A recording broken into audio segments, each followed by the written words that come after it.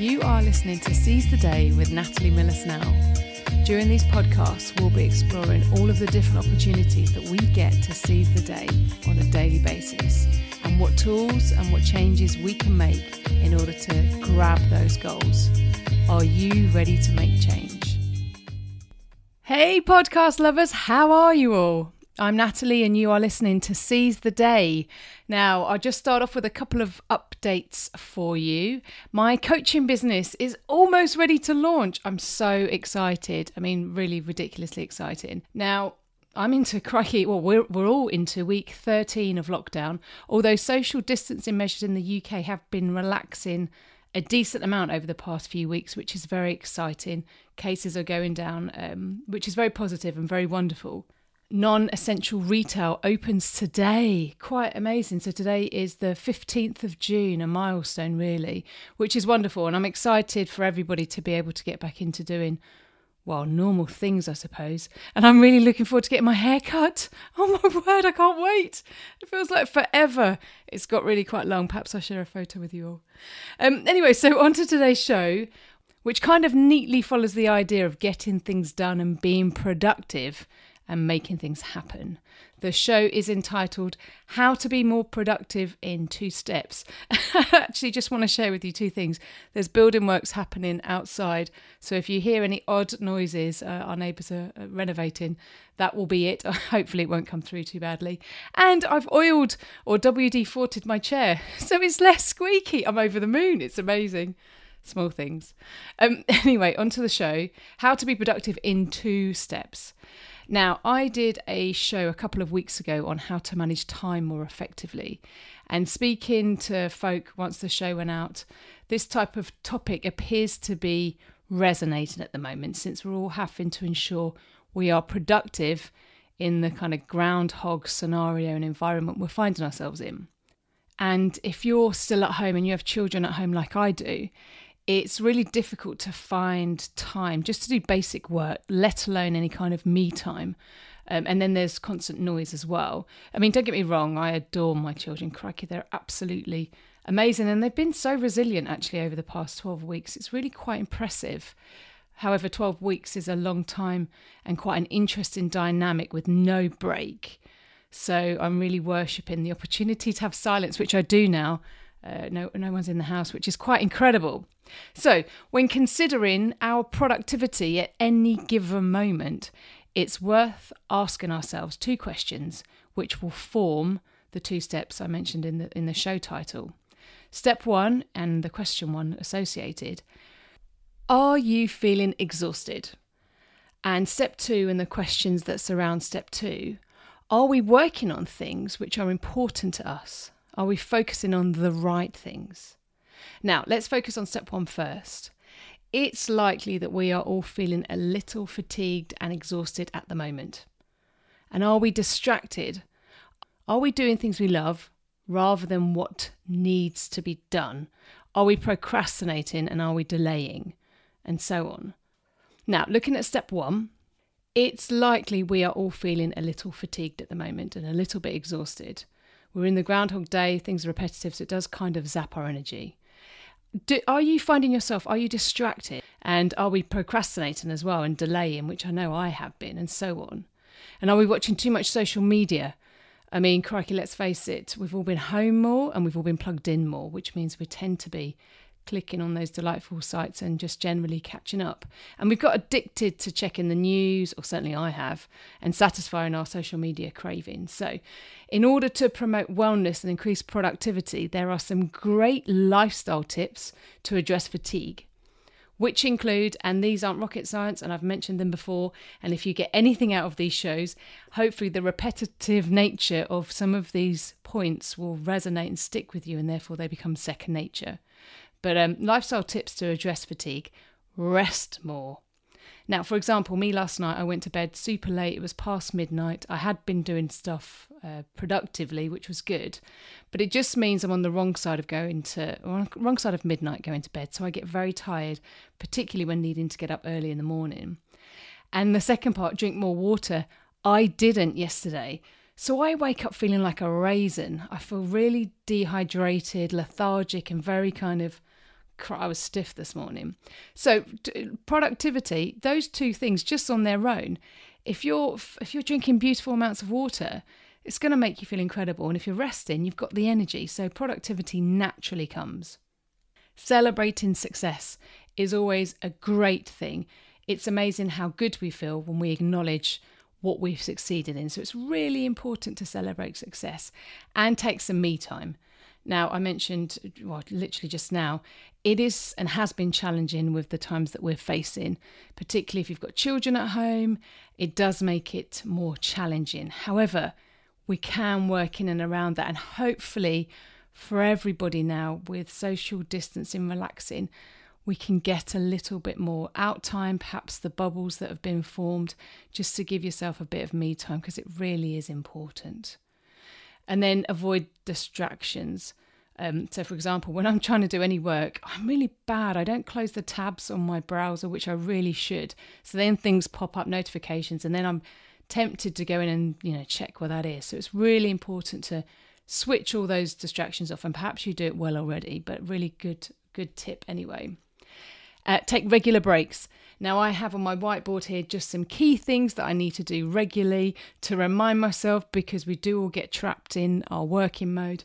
I've got meditate, water, breaks, exercise. So breaks are really important. It's good to freshen your mind up. And in that, being disciplined with the hours that you work, getting away. Sometimes we can't see the wood for the trees because we're too involved and we've been doing it for too long. So it's important to walk away, come back, and you might see something. Well, you might just get some inspiration, which will be amazing. And as I mentioned for the comment on my whiteboard, in terms of productivity and lifestyle tip, exercise. Enjoy nature and get some fresh air. That feels like magic. I mean, it reinvigorates you, regenerates you, I think. So even if the exercise is walking, it doesn't have to be a full-on run, but just getting outside, which is amazing. Now, these very basic steps will help reduce fatigue and improve productivity. And in addition to these tips, it's important to review whether or not our heart is in it. Let's pay attention to our minds and listen to ourselves. Do we get excited by the task at hand? Are we enjoying it? And if so, we'll find the solutions because we want to succeed. We all find the time and we'll find the energy to complete it. But if we're not into it, and this is where you might have to ask yourself some tough questions to get the answer. Maybe the goal, the job, or the situation actually requires review. Now that's quite tough, and it means, self-reflection. It means really looking inside and being honest with yourself, because you might have all these great lifestyle productivity tips, but if you're not really into it anyway, they're not going to help too much because you'll find distractions and you won't get involved. Productivity comes easily when we focus on what we are passionate about. And if this crisis has shown or taught us anything, it's that hopefully we need to focus on what makes us happy and what makes our soul sing. So there really does need to be some deep self-reflecting in order to address that and maybe make some big, scary decisions. Who knows? But it's really important to look at what it is that you're actually enjoying. I mean, look at me, for example. I want to be a coach. I'm now walking away from what is a very successful career I've had within the development industry to pursue this, because it really means a great deal to me and I get fired up about it. I absolutely love it. But it's crazy nerve-wracking. I mean, really. And I've put up quite a lot of blockers and barriers, and I've delayed from doing things just because of that fear factor. But I know it's right. So it's about pushing forward and carrying on. Now, there are also some great management tools which address the question, are we focusing on the right things? Which is step 2.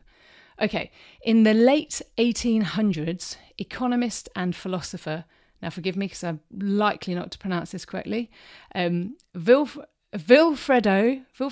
Federico Damaso Pareto, I think that's right. Anyway, I'm so sorry. I shouldn't lead it by saying I'm not going to pronounce it correctly, because then I probably won't. It's telling your mind that, hey. Anyway, he is believed to have noticed that 20% of his pea plants yielded 80% of the healthy crop. Now, some of you may know where I'm going with this. He applied this realization to wealth, discovering an unhealthy ratio of land, around 80%, was owned by only around 20% of the population. I think that's very applicable to today's world as well. He later went on to apply this understanding to other economic and management situations, discovering much the same result. And this has more commonly, and certainly in recent years, been known as the Pareto principle, and is used as a management tool when suggesting that 80% of success and potentially productivity comes from 20% action. Now, for example, let's say you're a designer or you're having a new kitchen at home. It would be more productive to produce 3 to 5 sketch options, not too much detail, just a few sketches. So that would be about 20% of work, rather than fully designing a new kitchen, which you're potentially going to have to change because either you won't like it, it's not practical, or something needs to change.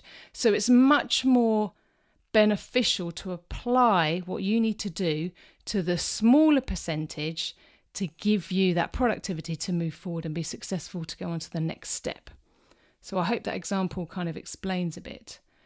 And while thinking of that, it's also worth pointing out that it's always useful to tackle the most challenging or largest item first, leaving the simpler and less energy zapping until last, which to me makes good common sense, because I can see it in my own work. When I delay doing things, I always put I don't want to do that just yet. I'll do that second, and I'll do the fun stuff, the creative, the geeky stuff perhaps that I enjoy doing first. But actually we need to do it the other way around in order to be productive. So to recap, 2 easy questions you can ask yourself, which will be followed by steps to help you become more productive. And they are: number 1, am I feeling exhausted? Ask yourself that. And if so, implement some good lifestyle management tips: the drinking, the sleep, the rest, the, unplugging and whatnot. And give it a few days and watch the difference. I'll bet you'll be incredibly surprised, because I notice it straight away, particularly with water. It changes how my body is and everything. And then while you're at it, review whether or not your heart is really into what it is that you're trying to do. And then step 2 and question 2, are you focusing on the right things?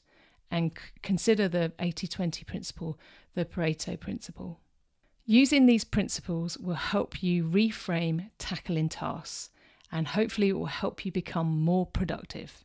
Since that's the aim of this show and these tips, it will certainly become more productive. And I'd be so keen to hear from you and let me know if these tips work. I mean, drop me a line by all means. Would love to know if they've been beneficial and if actually you've adopted any of these from previous shows as well. And now, additionally, if you find and feel you're in a funk and you may benefit from some coaching, I will be offering some discounted packages through July. Where are we in? We're in June now, July. So keep posted. I'll let you know through the shows. And if you feel like you might benefit, or if you're in a funk or you need just a bit of a hand, maybe one of these packages might be good for you. So thanks again for listening. You're all incredible. I hope you have a wonderful week. Keep an eye out for new shows that I've got coming up. There are a couple of great interviews, including a local business owner, actually. Her name is also Natalie. Great name. We discuss how she has adapted her business during 2020. She runs a fantastic restaurant that I used to frequent, and she's converted it. Anyway, she'll be talking all about it in a show. It's really, really fabulous. So keep your ears out and your eyes peeled. I hope you have a great week and you get to enjoy everything that's around you. Be safe, everyone. Take care. Look after yourself. Keep well. You have been listening to Seize the Day with Natalie Miller-Snell. All contact information can be found in the show notes, together with any links to websites I may have referred to in the show. If you've enjoyed this podcast, please pop over to seizetheday.com or seizetheday.simplecast.com, where you'll find my other shows. Thank you.